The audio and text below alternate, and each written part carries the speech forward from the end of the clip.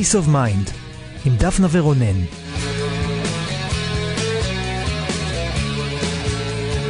Good morning.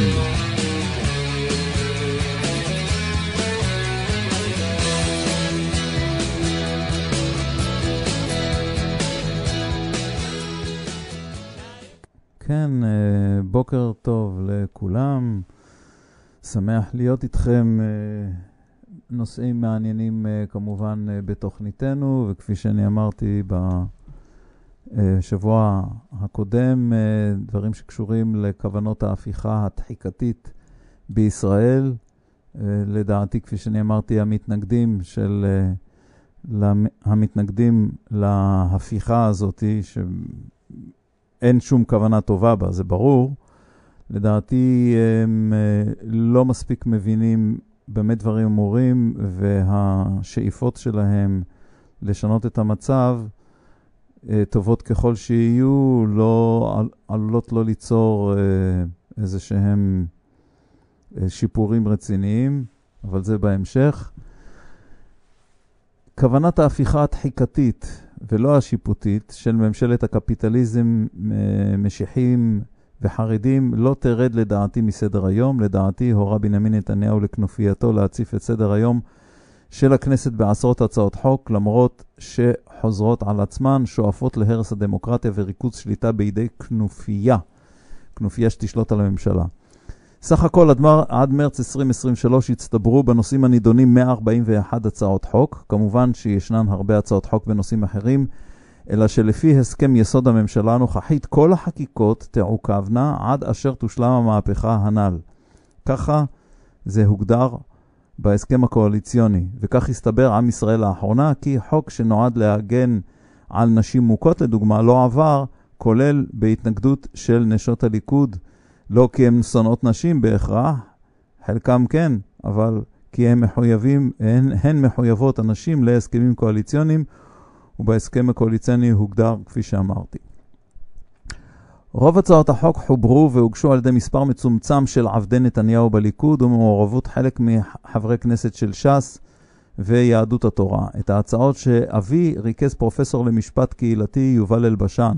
הצעות החוק בנושא הרשות השופטת לא התמודדו עם בעיות יסוד במערכת, כמו עומס תיקים, היעדר ייצוג למתדיינים מוחלשים, אפליית ערבים ואתיופים, הטיית שופטים לטובת התביעה, ניגוד העניינים של שופטים, השפעת האלפיון העליון על ועדת המיון המקדמית, זאת שמגישה את החומר ואת ההמלצות לוועדת המינוי, חוסר שקיפות במערכת וחוסר גוף ביקורת איכות שיפוטית בלתי תלוי. פשוט אין מי שמבקר את החלטות השופטים. כל הצעות החוק מכוונות להחלשת בג"ץ, כדי שלא יהיה בלם לחקיקה חומניסטית או אנטי-אנושית ואנטי-דמוקרטית עתידית, ובמטרה ברורה להחליש את הרשות המחוקקת, כדי להעביר את כוח החקיקה והפעולה מ-120 חברי כנסת ל5 ראשי מחנות בקואליציה. הן במגבלות על חירות חברי הכנסת לפעול כהבנתם, והן בצמצום זכות האזרח להצביע, כמו לדוגמה ביטול יום שבתון לבחירות, צמצום שימוש בקלפי לנכים ועוד. החוק הנורווגי יהפוך את חברי הכנסת לתלויים בממשלה. הכנסת כמייצגת הריבון והעם תחלש עוד יותר. פרופסור רות גביזון והשופט משה לנדו יתראו שמעשי בג"ץ בתחת כהונתו של שמגר ואחר כך אהרון ברק יביאו לתגובת נגד, אך הזהורותיהם לא נשמעו. להלן תקציר של הצעת החוק בנושא וגרורותיו, כל נושא בנפרד. חוק יסוד הממשלה. הצעה אחת, הטלת תפקיד להרכבה על נציג הסיעה הגדולה ביותר בלבד. פיזור הכנסת בשנה הראשונה לכהונתה יהיה רק ברוב של 70 חברי כנסת. נבצרות ראש הממשלה רק עקב בעיה בריאותית וללא יכולת בג"ץ לדון בנושא. החוק הזה כבר עבר. אם נכשלה הרכבת ממשלה, עוברים לבחירה אישית לראש הממשלה, שזה ממש שינוי של חוק הבחירות. הפסקת כהונת שר עקב חשד בפלילים יעשה רק בכנסת ולא בבג"ץ. איסור חקירה פלילית נגד ראש ממשלה מכהן. ובג"ץ לא רשאי לדון במינוי שרים.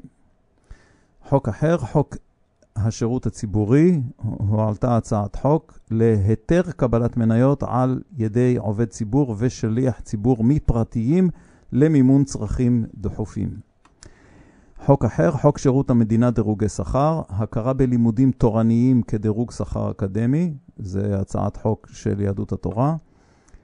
משרת יועץ משפטי תוגדר כמשרת אמון, והשר הוא זה שיבחר את היועץ המשפטי של המשרד שלו.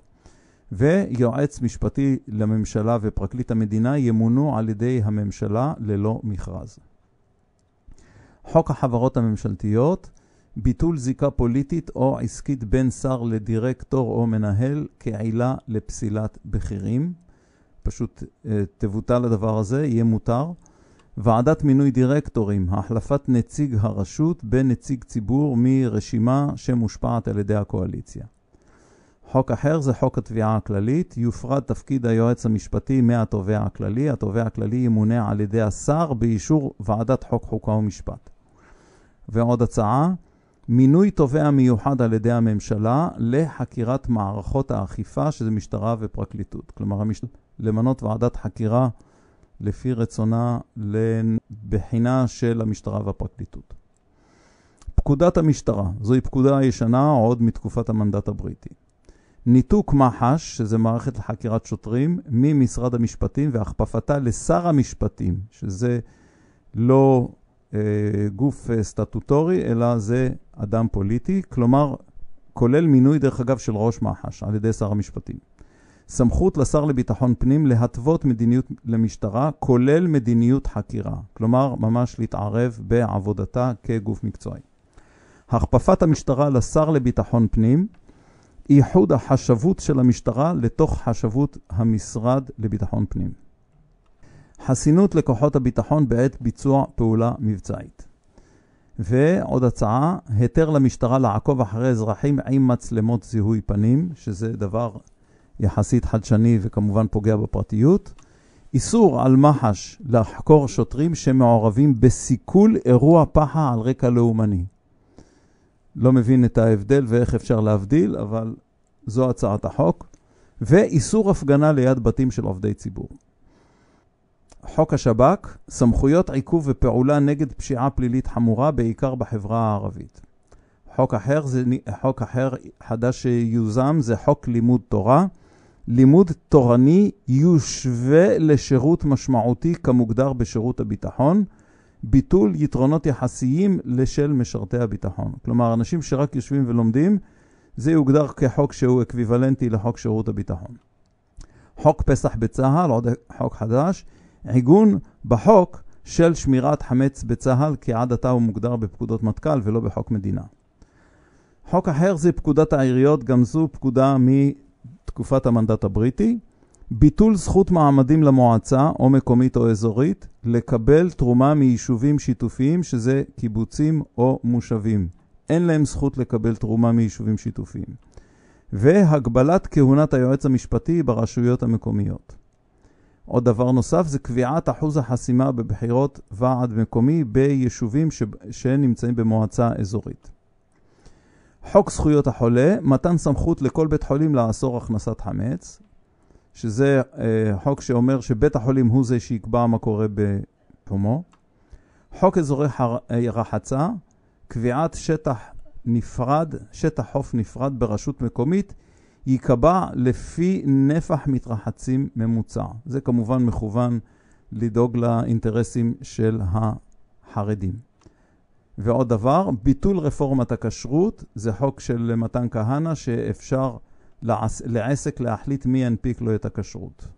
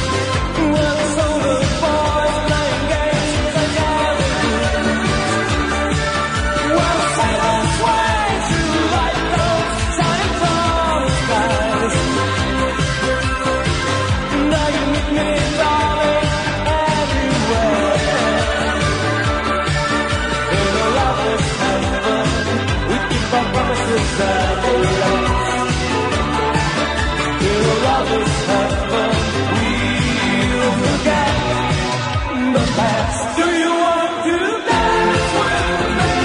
When the last lonely night, it's more than a breeze, baby. We're reaching the bottom, so do you want to dance with me? When the last lonely night, it's more than a breeze, baby. We're drowning in the fires of the night.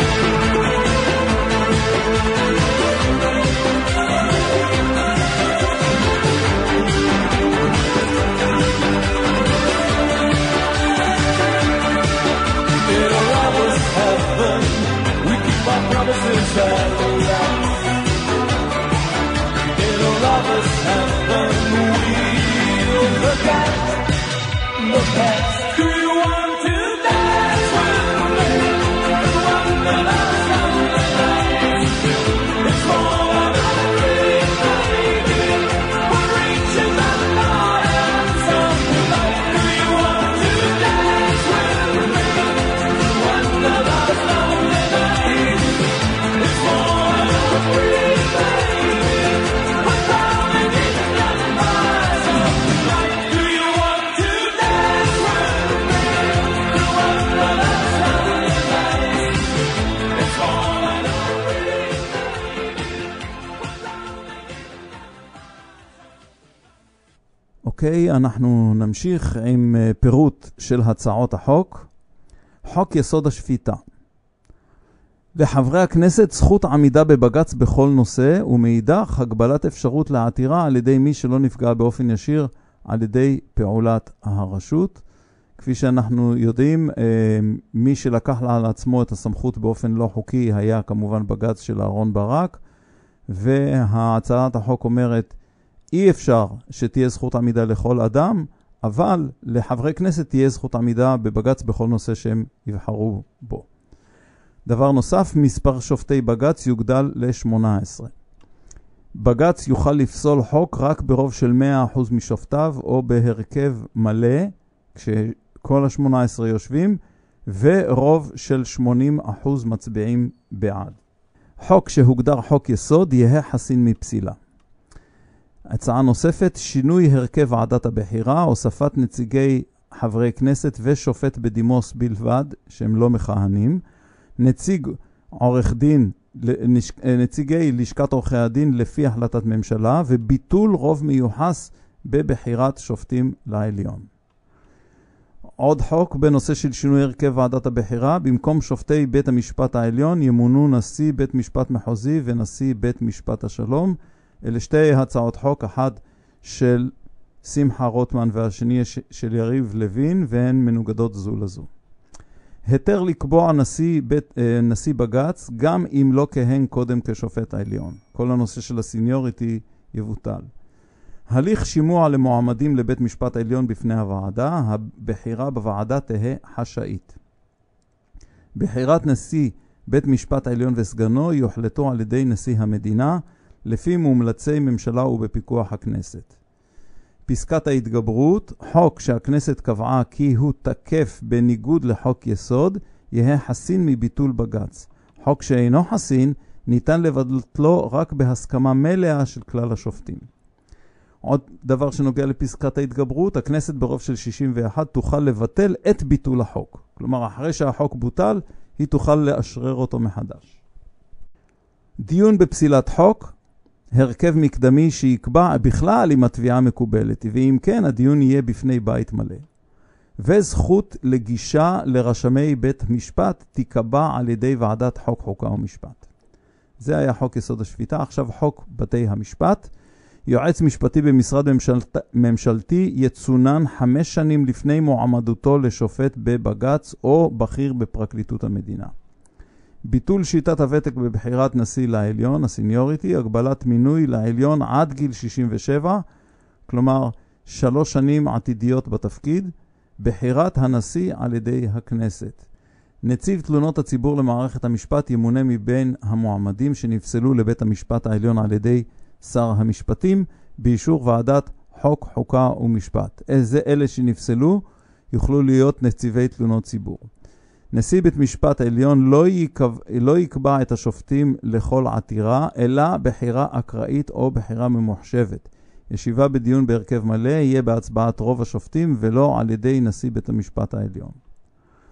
חוק אחר, חוק יסוד כבוד האדם וחירותו, חוק שהתקבל ברוב רגיל ונקבע חסין, לא יוכל להיפסל על ידי בג"ץ, והרחבת הסמכות להפר את החוק ומניעה מהמערכת לבקרו שיפוטית. חוק העונשין, קביעת עונש מוות לרוצחים על רקע טרור לאומי ללא סמכות בית המשפט להקלה בעונש, קביעת עונש מזערי מחויב ליידוי אבנים, ורב לא יישא באחריות פלילית על פרסום חיבור הלכתי. ברור שההצעות האלה הוגשו על ידי המפלגות המשיחיות. חוק בתי דין רבניים או בתי הדין השרעיים, הרחבת סמכויות לבית דין דתי, דיון בנושאים אזרחיים בהתאם לחוק הבוררות, הרחבת סמכויות גם לנושאי נישואין וגירושין שהיום בידי בית משפט למשפחה, חוק מימון מפלגות, תוספת מימון למפלגות שיש בהן בחירות מקדמיות, כמו לדוגמה פריימריז שיש בליכוד ובהן במפלגות של מפלגות האופוזיציה, אז הן תקבלנה יותר כסף. חוק יסוד הכנסת, חסינות חברי כנסת בפני ציטוט לטלפונים ומחשבים שלהם ועוזריהם, חתימה על הצהרת אמונים של חבר כנסת נבחר, זה נאמנות למפלגת האם שהוא לא יוכל לנטוש אותה, והענישה נגד המפרים את ההתחייבות. תלות חברי כנסת בממשלה, הממשלה תוכל לפטר חבר כנסת עקב אי ציות לקואליציה. כלומר, חבר הכנסת פתאום הצביע נגד הקואליציה, אפשר לפטר אותו ולהביא חדש. ועדת הכנסת, ולא יועץ המשפטי של הכנסת, היא זאת שתגיש לכנסת בקשה לביטול חסינות. חוק הבחירות, יושב ראש ועדת הבחירות המרכזית ימונה על ידי ועדת הבחירות המרכזית, נציגי מפלגות ולא יהיה שופט עליון. הנציגי המפלגות הם אלה שיבחרו את מנהלן. ביטול יום שבתון בבחירות, ביטול הזכות של סטודנטים ואחרים שנמצאים ביום בחירות רחוק מהבית להצביע בקלפי נגישה וניידת לנכים. כלומר, סטודנטים ואחרים פשוט מנועים מלהצביע בקלפיות נגישות לנכים כאשר אין ביכולתם להגיע לקלפי המקורית שלהם. אדם שהורשע בעבירת טרור לא יוכל להציג מועמדותו לעולם, ומפלגה שקוראת לחרם על המדינה לא תוכל לקבל מימון מפלגות. חוק תאגיד השידור הציבורי, הפרטת תאגיד השידור הציבורי וגלי צהל, ובנוסף הוגשו הצעות חוק בנושאים אזרחיים והשירות הציבורי, כמו לדוגמה, חוק סכסוכי עבודה, איסור שביתה בחודש שלפני הבחירות, ובחוק העונשין, איסור תיעוד של פעולת חיילים במדים, חסינות חיילים בפני דין פלילי על מעשיהם. זה דבר מוזר מאוד.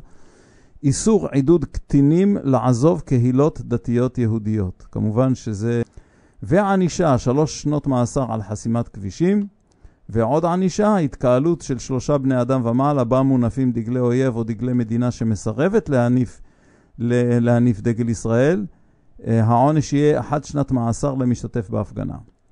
שלילת קצבאות ביטוח לאומי למי שהורשע בביזיון הדגל וסמלי מדינה.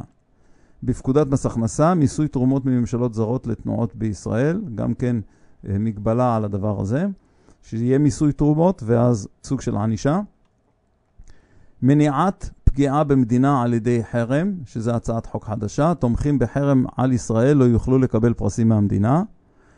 וחוקי ההשכלה הגבוהה, הרחקת סטודנטים תומכי טרור או מטיפים למאבק מזוין נגד המדינה או מניפים דגלי טרור, פיטורין לחברי סגל תומכי טרור, ומניעת תקציב ממוסד אקדמי המשתף פעולה עם מדינות אויב או ארגונים הפועלים נגד המדינה או שלא יניף דגל ישראל. ובחוק התקציב, ועדת הכספים תוכל לאסור על שר להעביר תקצוב לגופים שהתריסו נגד עקרונות המדינה.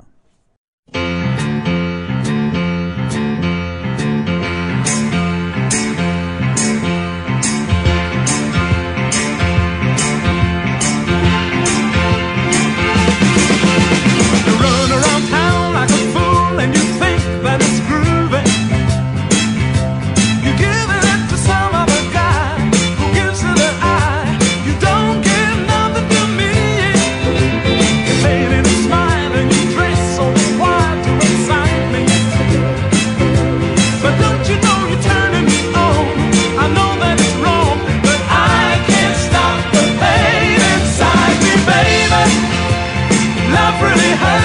without you. Love really hurts without you. And it's breaking my heart, but what can I do? Baby, love really hurts without you. Love really hurts through and through. And it's breaking my heart, but what can I do without you?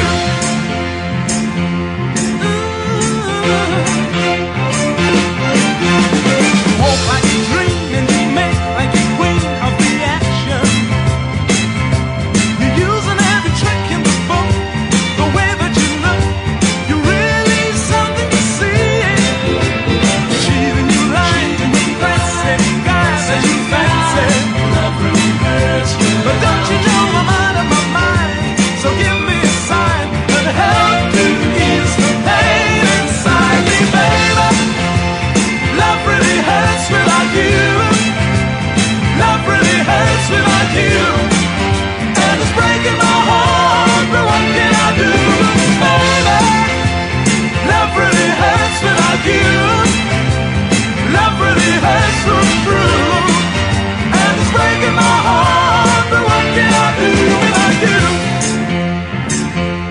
Ooh. Oh, baby. Love really hurts without you. Love really hurts without you. And it's breaking my heart, but what can I do, baby? Love really hurts without you. Love really hurts without you. And it's breaking my heart, but what can I do, baby? Love really hurts without you. Love really hurts without you. And it's breaking my heart, but what can I do, baby? Love really hurts without you. Love really hurts without you.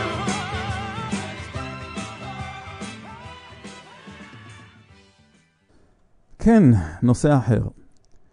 כשעיצב דוד בן גוריון את דוקטרינת המהפכה הבולשביקית עברית חדשה של הציונות המעשית, קיווה זה כי מכבש דיקטטורי מגויס ותועמלני יוכל להפוך עשרות גלויות וגישות לגישה פוליטית תודעתית בודדה שמשרתת את חונטת השלטון, והם כמובן האחוסלים הישנים. בפועל גברה הפוליטיקה על חלק מהאידיאולוגיה, ואידיאולוגיה יהירה הפכה את כור ההיתוך לעול ולעוול, לאפליה ולדיכוי בלתי פוסקים, אפרטהייד לכל דבר ועניין. לאחר האחוסלים הישנים שתפסו את השלטון, האחוסלים החדשים, זה ילידי פלסטיין של שנות ה-20 פלוס מינוס, כמובן קם דור המשך להגמוניה הישנה. אלא שאלו לא היו חזקים מספיק כדי לפרק ולרמוס את הזהויות השונות, כמו לדוגמה החרדים אשכנזים, הערבים, הבדואים, הציונות הדתית. לא יכלו להרוס אותם. אלו מחויבים לדת קשיחה ומסוגלים להתכופף כלכלית וחברתית, ובלבד שיצמדו לזהות, למסורת, לשבטיות הקשיחה ולנכסים קיימים. האליטה החדשה, שזה האלפיון העליון הכלכלי עשיר, שפרחה על חורבנה של ההסתדרות מחד ו-75% מהציבור ששייך למעמד הנמוך יותר, לא התעניינה בשינוי אידיאולוגי של השבטים המדוכאים. אם עבור הציונות המעשית בולשביקית הייתה המדינה משיחיזם חילוני ועיקרון מקודש, עבור האלפיון העליון היא הייתה כבר רק נדלן מניב בלבד. השבט המשפיע ביותר על התפוררות החברה לשבטי משנה, ומי שקידשה את הבדלנות האנטי-ציונית בהצלחה, הייתה כמובן החרדיות האשכנזית. היא הייתה האפרטהיידיסטית הכי גדולה.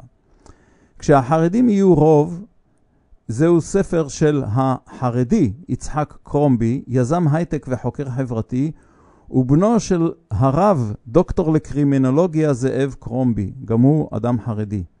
זה מצייר את התמונה של האידיאולוגיה היהודית מאז המאה החמישית לפני הספירה ועד ימי הביניים, ואת האידיאולוגיה החרדית כחלק מהשברים הדתיים בין המאות ה-16 ל-18.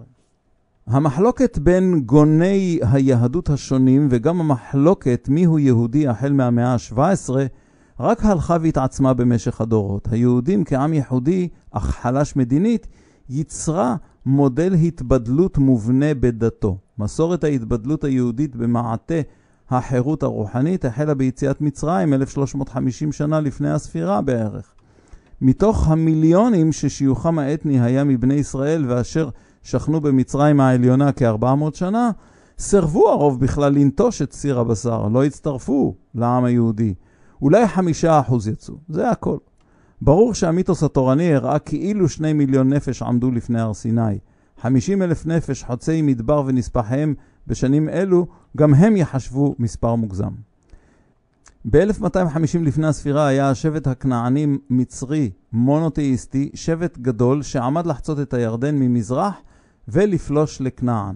הליך הכיבוש וההתמעות לקח 200 שנה והמהילה בין היהודים לעמים האחרים בכנען תרמה לצורך בבדלנות מחד ולאי הצלחת הבדלנות מאידך.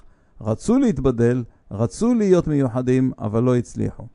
נחקקו חוקים שאוסרים כריתת ברית ומהילה משפחתית עם הגויים, אך מנגד אפשרו מהילה משפחתית כחלק מתוצאות מלחמה, לדוגמה אימוץ נשים ומהילתן בחברה היהודית המוכרת. היהודים ערבבו בין פולחן מונותאיסטי לפולחן פגני, ועצמאות ההקרבה של קורבנות בכל שבט ועיר כרצונם, כל אחד עשה מה שרוצה, נמשכה והתריסה נגד הכפייה של הכהונה המרכזית. הכהונה המרכזית, בדיוק כמו רעיון כור ההיתוך של בן גוריון, היה מנוגד לשבטים השונים ולקהילות השונות. ההתבדלות התחזקה דווקא עקב הקרבה לעמי הארץ הלא יהודים והפחד מאובדן זהות והגות. לאחר מות שלמה המלך התפצלה הממלכה ליהודה וישראל וכיבוש ישראל והגליית האצולה, שזה בחלק הצפוני, על ידי אשור, בידל יותר בין השבטים. החלק הדרומי, שזה שבטי יהודה, לוי ושמעון, הפך אחוד יותר. בשנת 554 לפני הספירה מושלם כיבוש ישראל והגלות מושלמת. כלומר, כשהגלות אנחנו מתכוונים כמובן רק לאליטה של ההנהגה של העם היהודי, רק הם הוגלו וכל השאר נשארו בדיוק איפה שהם היו. הזהות היהודית במשך 130 שנה התחזקה. במקביל התחזקה עוד זהות יהודית, הזהות הלמדנית היהודית בבבל ושלוחותיה, שהתקיימה במשך 900 שנה ועיצבה את המשנה והתלמוד, את הלמדנות וההלכה. תוך כדי שנים אלו נחרבה מדינת יהודה והמיעוט האליטיסטי בו הוגלה לבבל. בשנת 369 לפני הספירה נכבשה בבל על ידי פרס, ויהודים אליטיסטים אלה בעיקר מתחילים לשוב לכנען. הנהגת עזרא נחמיה בונה את בית המקדש השני, אך העדה היהודית מתערבבת עם הכנענית למגינת ליבם. ב-333 לפני הספירה פוגשת היהדות את ההלניזם, והרוב, בעיקר האצולה והכהונה, מאמצים תרבות עשירה ומיוחדת זו. חלק מתערובת זו הכיל גם נישואי תערובת עם זרות.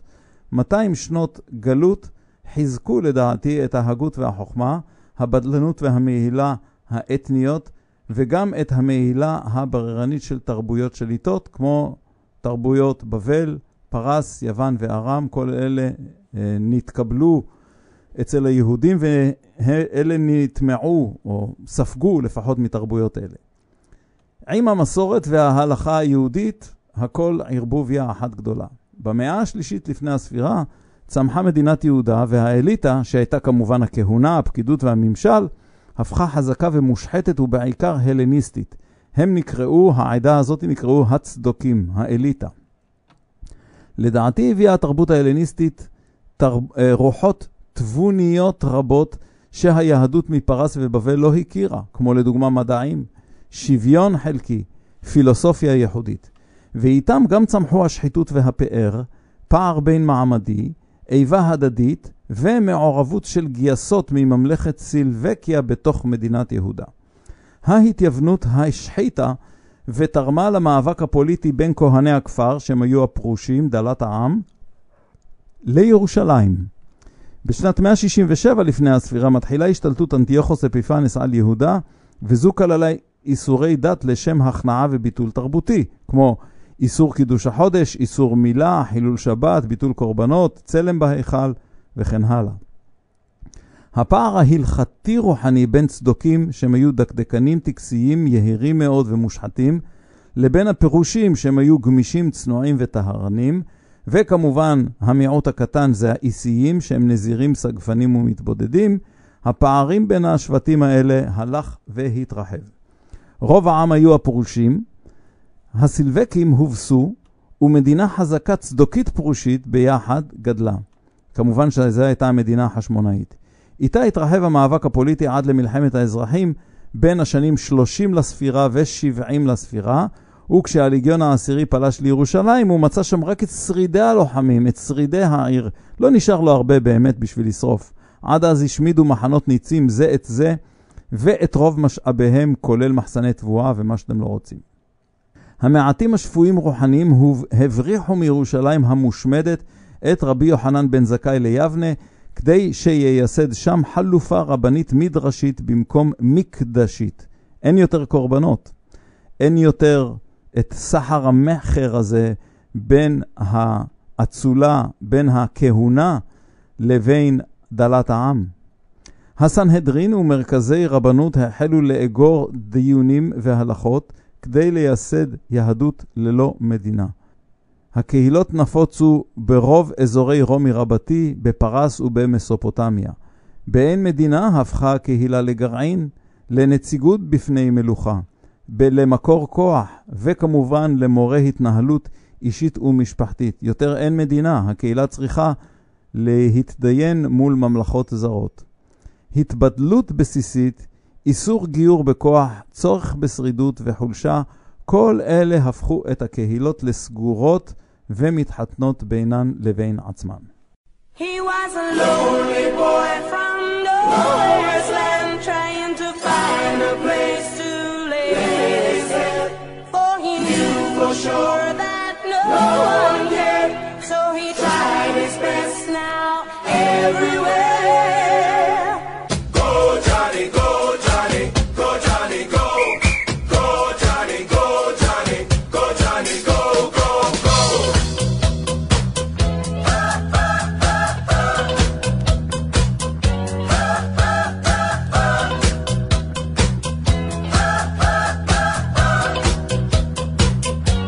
Oh, he was a lonely boy from nowhere's land, trying to find a place to lay his head. For he knew for sure that no one cared, so he tried his best now everywhere. Listen, John B., you are so young.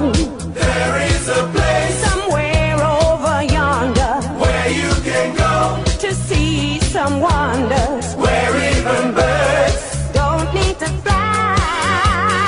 Yeah, yeah, yeah. Keep on walking, come to 11. Won't be long before you reach your heaven. Keep on walking, come to 11. Won't be long before you reach your heaven. Keep on walking, come to 11. Won't be long before you reach your heaven. Keep on walking, come to 11. Won't be long before you reach your heaven. Go Johnny, go Johnny, go Johnny, go. Go Johnny, go Johnny, go Johnny, go, go, go.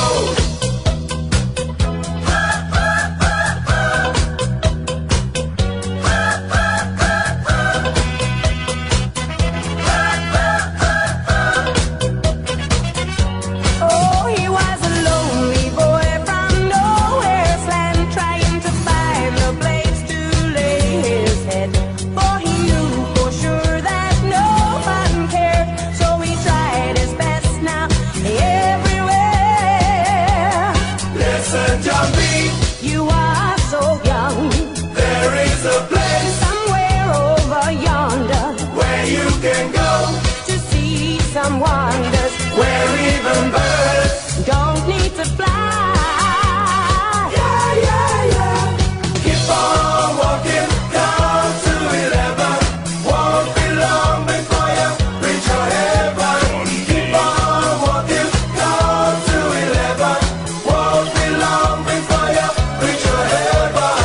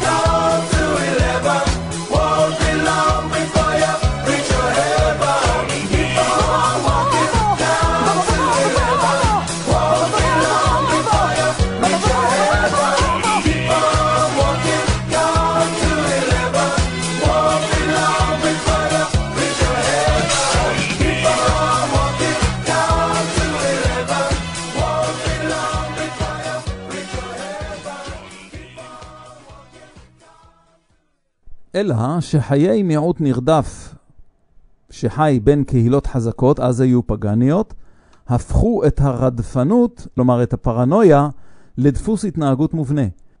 הפכו את הזליגה הדו-כיוונית של קהילות, בעיקר עזיבת היהדות, אבל לפעמים גם הצטרפות ליהדות, לעירה בכל הדורות, וכך גם את הריסון הדמוגרפי. לו היו היהודים במזרח התיכון ממלכה חזקה, היו הופכים עד המאה ה-19 ל-500 מיליון נפש. ההגדרה הדתית הפכה גם להגדרה אתנית. אם אינך משלנו לגמרי, אתה מחוץ לעם. ומי שאינו יהודי דתי, אינו נחשב בכלל ליהודי, למרות מוצאו, אלא לגוי. וסרבנות כלפי מנהיגי הקהילה הדתיים פירושו החרמה מלאה של הסרבן או המורד ומשפחתו. אלא כמובן אם הוא חזר בו פומבית. פרשיות של בנדיקטוס אספינוזה ואוריאל דה קוסטה מגלות הולנד, פלנדריה, מוכרות לנו. מרבית היהודים שלא סבלו מרדיפה ניהלו חיי יציבות דו-משמעיים, כלומר, היה יהודי בביתך ואזרח בעירך. המאה ה-16 וה-17 הביאו על אירופה ויהודיה תהפוכות ששינו את הגדרת היהודים אפילו בעיני עצמם. דבר ראשון, מלחמות דת 30 השנה, בין 1618 ל-1648, מלחמה שקטלה 30% מתושבי אירופה ודחפה לשינוי דת ולשינוי המדינאות, כלומר ההתדיינות בין מדינות. פרעות באותן שנים, פרעות תח ותת, שקטלו רבבות יהודים במרכז אירופה ומזרחה. גלות ספרד ופורטוגל ונדידת 1.5 מיליון יהודים באירופה והמזרח התיכון. וכיתוב מעמדי בין קהילות עמידות עניות, שבנה זרמים רוחניים במזרח אירופה, אחד מהם זה החסידות. עוד דברים שהביאה התקופה זו, מצוקה ובהלה שיצרו תיאוריות משיחיות וגאוליות. תנועות אלו נחלו אכזבות קשות עד 1666. עידן הנאורות שהפיץ דעת ומחשבות חלופיות במערב אירופה בין 1650 ל-1750, והוא אותת סכנה לממסד הרבני. ותחילת הקולוניאליזם האירופי וההתעשרות שתרמה למדע ולפילוסופיה, וכמובן לטכנולוגיה ותיעוש. בתחילת המאה ה-16 חוותה אירופה נפיצות דפוס אדירה שפירושה נגישות יתר להשכלה ולדת ולשפות ועוד. רבי יוסף קארו נולד ב-1488 ונפטר ב-1575, החליט כי ביזור ידע על ידי דפוס יגרום לביזור דעות, ולכן הוא טרח לאסוף ולתכלל דעות ומסורות לספר פעולה אחת, השולחן ערוך והבית יוסף. רבי משה איסרליש בפולניה עסק כקודמהו. כלומר גם הוא, מה שנקרא, אגר מידע והלכות ואיגד את זה לספרים. המהפכה התודעתית חברתית עקב הכיתוב בקהילות מחד והאכזבה מהמשיחיות אפשרו למבשרי החסידות המיסטית, בעיקר רבי ישראל בן אליעזר הבעל שם טוב, נולד ב-1698, נפטר ב-1760, להביא להמונים הנבערים והצמאים לשיוך קהילתי מתאים, התאגדות חלופית לממסד ההיררכי הרבני. המנהיג האורתודוקסי היה פוסק הלכה וחברה, אבל הוא לא התערב בנבחי נפשם של הצון שלו. המנהיג החסידי היה ממש כבר משנה לאלוהים. הוא היה פוסק על, הוא היה מורה נפש, הוא היה נפש יתרה וישות אלוהית בעצמו. כך הוא נחשב. כשהאורתודוקסיה השקיעה באלופים, כלומר במומחים, בתלמידים החכמים בלבד, החסידות השקיעה באלפים, לקרב את כל מי שרק אפשר ליהדות. ועקב הבערות המובנית אצל העניים וחסרי ההשכלה, עורבה הדת החסידית ברגשות, באגדות, במיסטיקה על חושית, בתרגולים פגניים למיניהם, בהמון תקסים, ובניסיונות התחברות לעולמות העליונים, וכמובן כניסה ללימודי הקבלה ועוד. ממולו דרך כוכבו של מתנגד החסידות מחד ומתנגד ההשכלה מאידך, רבי אליהו בן שלמה זלמן, הלא הוא הגאון רבי אליהו, נולד ב-1720 ונפטר ב-1797, שהעצים את הבדלנות התורנית וגזר על הליטאים מתנגדים לימוד תורה בלבד, ניתוק מתרבויות אירופה ובעיקר מהמדע וההשכלה, רחוק מהמיסטיקה החסידית.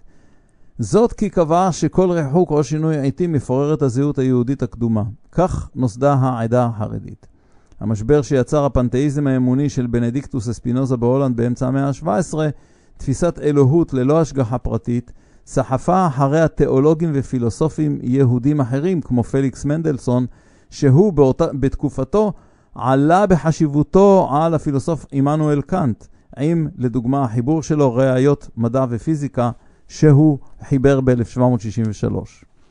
כת הסובלנות של הקיסר יוזף השני מהאימפריה הרומית הקדושה ב-1782 נתנה חירויות מדע והשכלה ליהודים ודחפה את יהודי אוסטרו-הונגריה להשכלה, תעסוקה, חילון ונאורות. משכילאים ניסו לגבש שיתוף פעולה עם שליטים אחרים וגרמו קרעים בין המתבדלים חרדים למשכילאים נטמעים, כאילו מדובר בשני עמים שונים. המהפכה הצרפתית ב-1789 השוותה בחוקה בין היהודים לקתולים וקרבה יהודים לתרבות צרפת וגם גרמניה. עידן התיעוש והמדע אחרי 1812, תבוסת נפוליאון והסדר האירופי ועצמאות ארצות הברית, הכניס לרחוב היהודי שאיפות לשוויון, לחילון, לנהירה לערים הגדולות, הם גדלו מאוד, לפעמים אפילו עד פי 10, הגירה למערב, מקצועות חדשים, פילוסופיות וסדר חברתי חדש, ואומנות אירופית, ומוסר יהודי עולמי ועוד. מנגד כאמור חצרות חסידיות שלא הגיעו לרמה התורנית הגבוהה, ומעולם חדשני קיפאון הלכתי בעדה החרדית, כמו רבי משה סופר מפרשבורג, החתם סופר נולד ב-1762, נפטר ב-1839, שקבע קו ברור של דחיית פסיקה ונוהג שאינם מסורתיים. מה שהאיץ את ההגדרה החרדית מיהו יהודי, כלומר כל פורצי הגדר ההלכתית, אורתודוקסים או דרך ארץ, או לא, נחשבו ללא יהודים. ב-1818 נוסדה בהמבורג, גרמניה, העדה הרפורמית שהוכרזה משומדת על ידי החרדים. רבי שמשון הירש, נולד ב-1808, נפטר ב-1888, יסד את התנהלות תורה עם דרך ארץ. החרדים הגבירו את מעמד הישיבות הישנות כמו מיר, וולוז'ין, סדיגורה, פראג ופרשבורג, והפיצו רבנים אורתודוקסים בכל אירופה. הסממנים החיצוניים בלבוש, בסדר תפילה ועוד התקצנו עוד יותר. החתם סופר הכניס יסודות קדושה לארץ ישראל, למנהג ולשפה ועוד. אלו התכתבו לאט ובטוח עם מיסטיקה חסידית מחד ועם הציונות מאידך. את התגבשות הרעיון של הגדרת היהודים כעם אתני אני לא אפרט שנית, וגם לא את שעטנז הציונות והאורתודוקסיה. ההתעוררות הציונית חילונית ואחר כך הבולשביקית העצימה עקרונות הקדושה ואחר כך המשיחיות, ודחפה לעלייה החרדית והחסידית החל מ-1880. ההגירה האדירה ממזרח אירופה לאמריקה 1880 עד 1925 תרמה גם לנדידה לפלסטיין וייסוד מושבות דתיות בתמיכת נדבנים. למרות הפער התיאולוגי בין ציונות חילונית למשיחיות דתית, המשיכה העלייה לפלסטיין. הקהילות החרדיות תחת המנהל הבולשביקי חילוני ניסו לגשר בין חיים בצוותא, התבדלות, שלילת המדינה שבדרך וכן הלאה. ועידת קטוביץ' של 1912 הכילה משכילאים וחרדים וחסידים, והקימה את אגודת ישראל כארגון פוליטי אירופי ואחר כך בפלסטיין. העדה החרדית האנטי-ציונית הונהגה על ידי רבי משה חיים זוננפלד ואחריו האדמו"ר מסטמר. איסור גורף של עלייה בחומה בין 1900 ל-1940 הביא להשמדה אדירה של היהדות החרדית והחסידית במלחמת העולם השנייה באירופה. אסרו עליהם לעלות. חרדים הושמדו יותר ממשכילאים וחילונים. מבין הניצולים נטשו רבים את היהדות והחרדיות. כשיקום לאחר השואה, רבי יוד שין כהנמן הקים את ישיבת פוניבז' בבני ברק 1944, ומנהיג העדה החרדית בישראל, אברהם ישעיהו קרליץ, פקד על התרבות ללא גבול כפיצוי על ההשמדה. חלק נוסף של שימור החרדיות היה כפייה על הלבוש המזרח אירופי של העדה בישראל. זאת גם כהמשך לקדושת המנהג והקיפאון של הסדר החברתי. כמו שלבשנו בפולניה, ככה נלבש גם היום. ועידת אגודת ישראל 1945 בפתח תקווה פסלה מדינה חילונית כחוק לגיטימי. כלומר, דינה דמלכותא דינה הקדום פסק להתקיים. ברור שמצב הדחיפות והסכנה הקיומית על המדינה שבדרך וחוסר יכולת הארגון הציוני לקבל הסכמה והכרה של האום, לא אפשר למועצת האום לכפות ההחלטה מפלגתית גדולה על מיעוט סרבן, אלא שגם בשנים אחר כך סרבה הממשלה לגעת בעקרון הממלכתיות ואכיפתה, והאיצה את התפרקות החברה לשבטים לא נאמנים.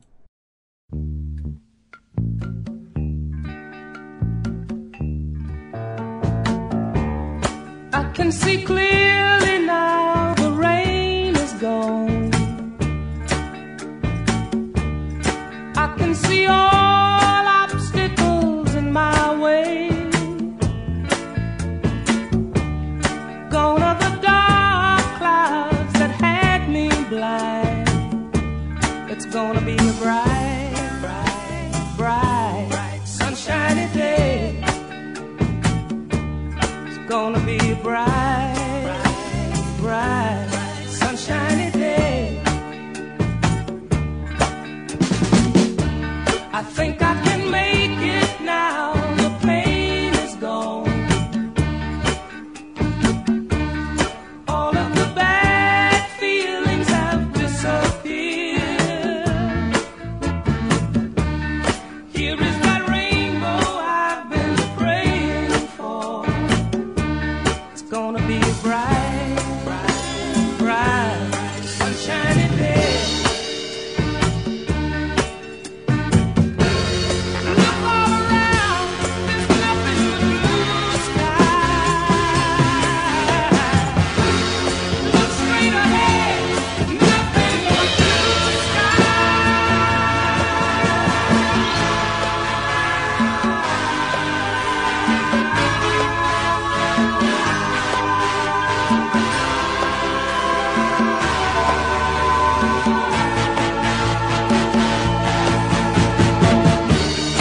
I can see clearly now the rain is gone. I can see all obstacles in my way. Gone are the dark clouds that had me blind. It's gonna be a bright, bright, sunshiny day. It's gonna be a bright, bright, sunshiny day. Gonna be a bright, bright, sunshiny day.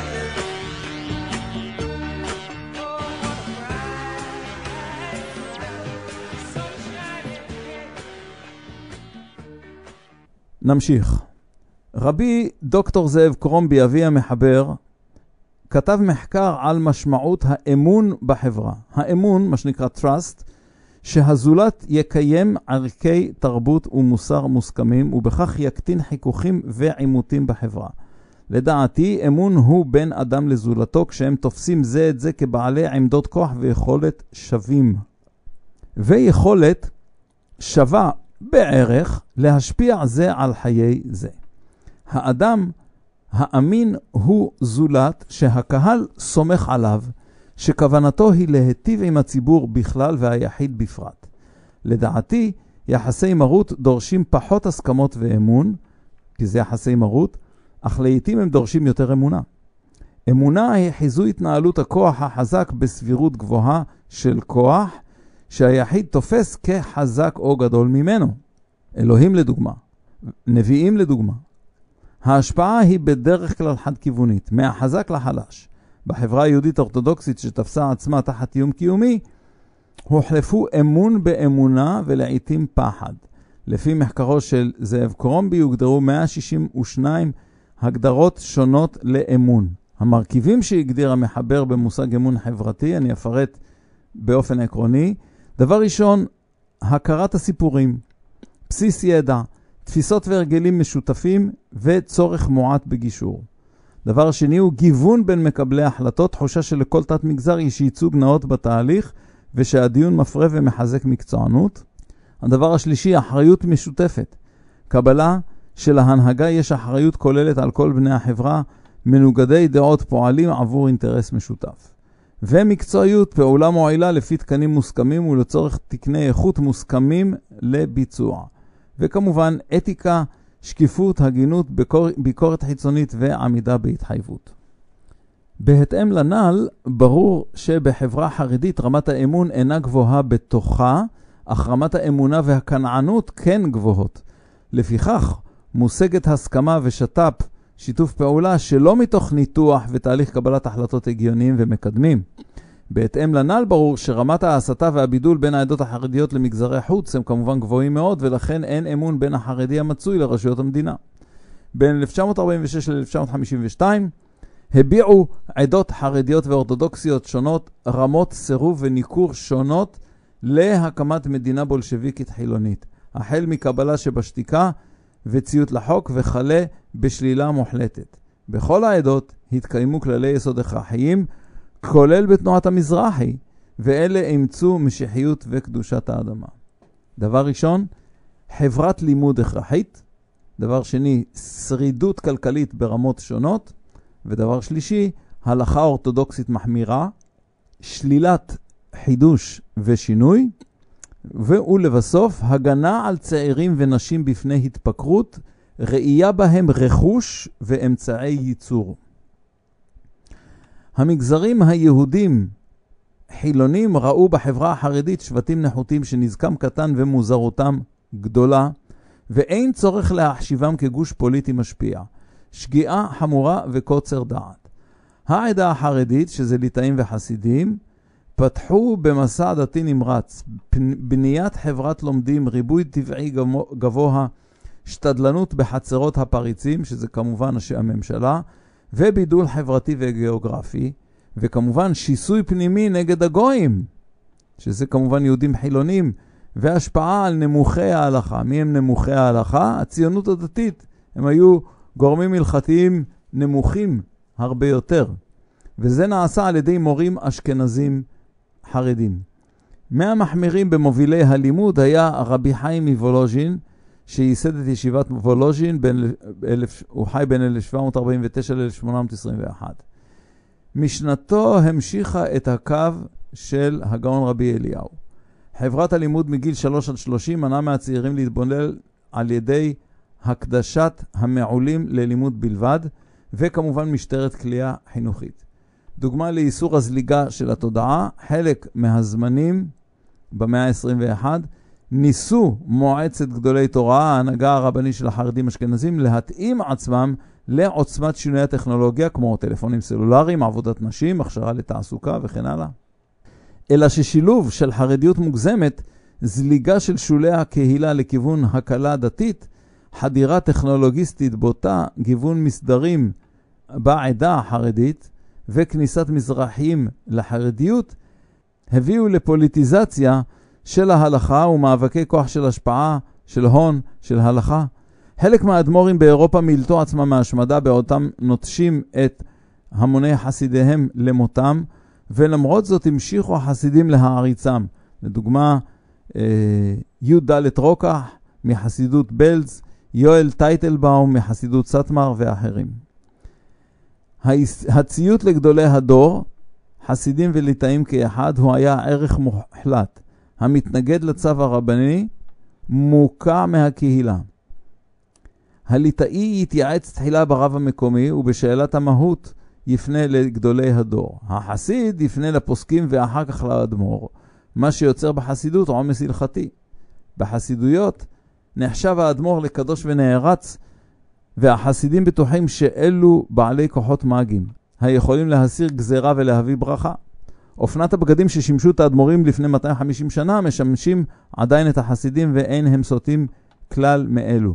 הנציגים הפוליטיים במפלגות הם משרתי גדולי התורה, נבחרים על ידיהם ושליחיהם. כנ"ל רוב ראשי הערים החרדיות. ההחלטות חברי כנסת אינן חשופות לביקורת לעולם, כל עוד הוכיחו נאמנות. הפוליטיקאים החילונים העדיפו מאז ומתמיד את החרדים כקהילה מובדלת, ונאמנותם לממשלה מותנית בתקצוב נדיף ותו לא. המגזר החרדי הקים מגזר לצורכי תיווך עם רשויות המדינה, כמו רפואה, רווחה, שיטור, עיריות וכן הלאה, והמדינה כרשות הכשירה את השרץ הזה. המגזר החרדי מעוות במבנהו יחסית ליהודים חילוניים, כלומר 33% מהילדים בישראלים הם חרדים, 25% מתלמידים צעירים, כנ"ל, רק 18% מכלל האוכלוסייה בישראל, 4-5% מהאוכלוסייה בישראל הם זקנים, ו2% בלבד משירות המדינה בכלל הם חרדים. 43% אבל מעובדי שירותי הדת הם חרדים. השותפות החרדית בחיים אזרחיים נובעת רק מפסיקה הלכתית, והמדינה כנציג הריבון לא אוכפת שוויון, ציות ושירותים. מי שהקים את המפלצת החרדית לא היו החרדים, למרות משנתם הסדורה והחזקה. מי שהקים אותה היו ההגמוניה החילונית, הבולשביזם הלאומנים עד 1977, והקפיטליזם לאומנים עד היום. הערכתי היא שהמצב יידרדר הלאה, ולא בגלל שהמחנה החילוני דמוקרטי מסרב להכיר בבעיה ולטפל בה, אלא כי הכרת הבעיה תטיל אשמה כבדה על המחנה שמחשיב עצמו כנאור ושפוי. כאן דפנה ורונן, Peace of Mind, כל ראשון בין 10 ל-11 בבוקר וגם רביעי בין 8 ל-9 בבוקר. פוליטיקה, מדע, חברה וכלכלה, תרבות, מוזיקה מדליקה וסיפורים מעניינים מכל העולם. Stay tuned.